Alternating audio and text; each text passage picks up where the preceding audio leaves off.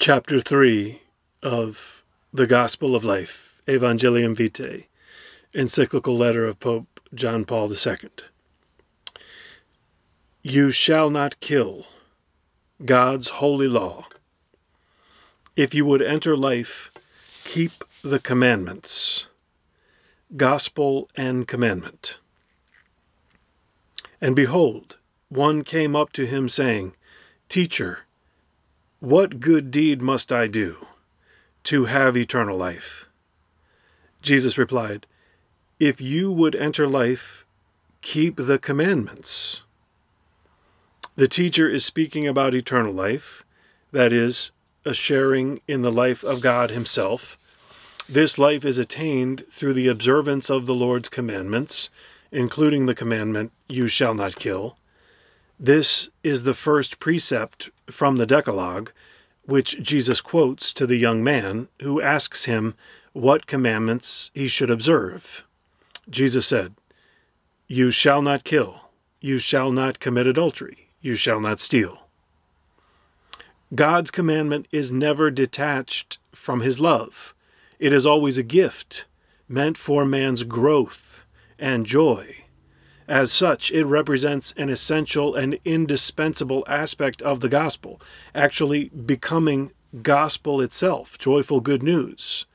The gospel of life is both a great gift of God and an exacting task for humanity. It gives rise to amazement and gratitude in the person graced with freedom, and it asks to be welcomed, preserved, and esteemed with a deep sense of responsibility. In giving life to man, God demands that he love, respect, and promote life. The gift thus becomes a commandment, and the commandment is itself a gift. Man, as the living image of God, is willed by his Creator to be ruler and Lord. St. Gregory of Nyssa writes that, quote, God made man capable of carrying out his role as king of the earth. Man was created in the image of the one who governs the universe. Everything demonstrates that from the beginning, man's nature was marked by royalty. Man is a king, created to exercise dominion over the world. He was given a likeness to the King of the universe. He is the living image who participates by his dignity in the perfection of the divine archetype. Unquote. Called to be faithful and multiply, to subdue the earth, and to exercise dominion over other lesser creatures, man is ruler and lord not only over things, but especially over himself, and in a certain sense over the life which he has received and which he is able to transmit through procreation, carried out with love and respect for God's plan. Man's lordship, however, is not absolute, but ministerial. It is a real reflection of the unique and infinite lordship of God. Hence, man must exercise it with wisdom and love, sharing in the boundless wisdom and love of God. And this comes about through obedience to God's holy law, a free and joyful obedience, born of and fostered by an awareness that the precepts of the Lord are a gift of grace, entrusted to man always and solely for his good, for the preservation of his personal dignity and the pursuit of his happiness. With regard to things, but even more with regard to life, man is not the absolute master and final judge, but rather, and this is where his incomparable greatness lies, he is the minister of God's plan. Life is entrusted to man as a treasure which must not be squandered, as a talent which must be used well. Man must render an account of it to his master. From man in regard to his fellow man, I will demand an accounting for human life. Human life is sacred and inviolable. Human life is sacred because from its beginning it involves the creative action of God, and it remains forever in a special relationship with the Creator, who is its sole end. God alone is the Lord of life from its beginning until its end. No one can, in any circumstance, claim for himself the right to destroy directly an innocent human being. With these words, the instruction Donum Vitae sets forth the central content of God's revelation on the sacredness and inviolability of human life. Sacred Scripture, in fact, presents the precept, "You shall not kill," as a divine commandment. As I have already emphasized, this commandment is found in the Decalogue at the heart of the covenant which the Lord makes with his chosen people. But it was already contained in the original covenant between God and humanity after the purifying punishment of the flood, caused by the spread of sin and violence. God proclaims that he is absolute Lord of the life of man, who is formed in his image and likeness. Human life is thus given a sacred and inviolable character, which reflects the inviolability of the Creator himself. Precisely for this reason, God will severely judge every violation of the commandment, "You shall not kill," the commandment which is at the basis of all life together in society. He is the Goel, the defender of the innocent. God thus shows that he does not delight in the death of the living. Only Satan can delight therein. For through his envy death entered the world. He who is a murderer from the beginning is also a liar and the father of lies. By deceiving man, he leads him to projects of sin and death, making them appear as goals and fruits of life. As explicitly formulated, the precept, "You shall not kill," is strongly negative. It indicates the extreme limit, which can never be exceeded. Implicitly, however, it encourages a positive attitude of respect for life. It leads to the promotion of life and to progress along the way of a love which gives, receives, and serves. The people of the covenant, although slowly and with some contradictions, progressively matured in this way of thinking, and thus prepared for the great proclamation of Jesus, that the commandment to love one's neighbor is like the commandment to love God. On these two commandments depend all the law and the prophets. St. Paul emphasizes that the commandment, "You shall not kill," and any other commandment are summed up in this phrase, "You shall love your neighbor as yourself." Taken up and brought to fulfillment in the new law, the commandment, "You shall not kill," stands as an indispensable condition for being able to enter life. In this same perspective, the words of the Apostle John have a categorical ring. Anyone who hates his brother is a murderer, and you know that no murderer has eternal life abiding in him. From the beginning, the living tradition of the Church, as shown by the Didache, the most ancient non-biblical Christian writing, categorically repeated the commandment, "You shall not kill." There are two ways, a way of life and a way of death. There is a great difference between them. In accordance with the precept of the teaching, "You shall not kill," you shall not put a child to death by abortion, nor kill it once it is born. The way of death is this: they show no compassion for the poor. They do not suffer with the suffering. They do not acknowledge their Creator. They kill their children, and by abortion cause God's creatures to perish. They drive away the needy, oppress the suffering. They are advocates of the rich, and unjust judges of the poor. They are filled with every sin. May you be able to stay ever apart, O children, from all these sins. As time passed, the Church's tradition has always consistently taught the absolute and unchanging value of the commandment, "You shall not kill." It is a known fact that in the first centuries, murder was put among the three most serious sins, along with apostasy and adultery, and required a particularly heavy and lengthy public penance before the repentant murderer could be granted forgiveness and readmission to the ecclesial community. This should not cause surprise.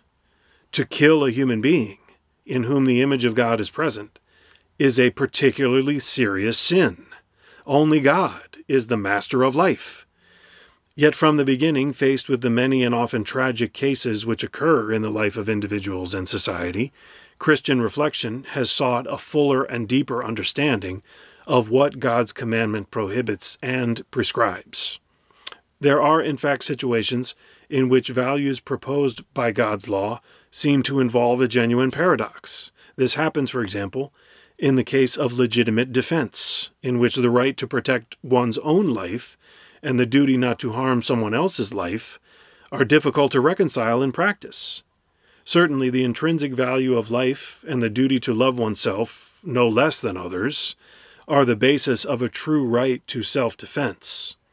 The demanding commandment of love of neighbor, set forth in the Old Testament and confirmed by Jesus, itself presupposes love of oneself as the basis of comparison. You shall love your neighbor as yourself. Consequently, no one can renounce the right to self-defense out of lack of love for life or for self. This can only be done in virtue of a heroic love, which deepens and transfigures the love of self into a radical self-offering, according to the spirit of the Gospel Beatitudes. The sublime example of this self-offering is the Lord Jesus himself. Moreover, legitimate defense can be not only a right, but a grave duty for someone responsible for another's life, the common good of the family or of the state. Unfortunately, it happens that the need to render the aggressor incapable of causing harm sometimes involves taking his life. In this case, the fatal outcome is attributable to the aggressor, whose action brought it about, even though he may not be morally responsible because of a lack of the use of reason. This is the context in which to place the problem of the death penalty. On this matter, there is a growing tendency, both in the Church and in civil society, to demand that it be applied in a very limited way, or even that it be abolished completely. The problem must be viewed in the context of a system of penal justice ever more in line with human dignity, and thus, in the end, with God's plan for man and society. The primary purpose of the punishment which society inflicts is to redress the disorder caused by the offense. Public authority must redress the violation of personal and social rights by imposing on the offender an adequate punishment for the crime, as a condition for the offender to regain the exercise of his or her freedom.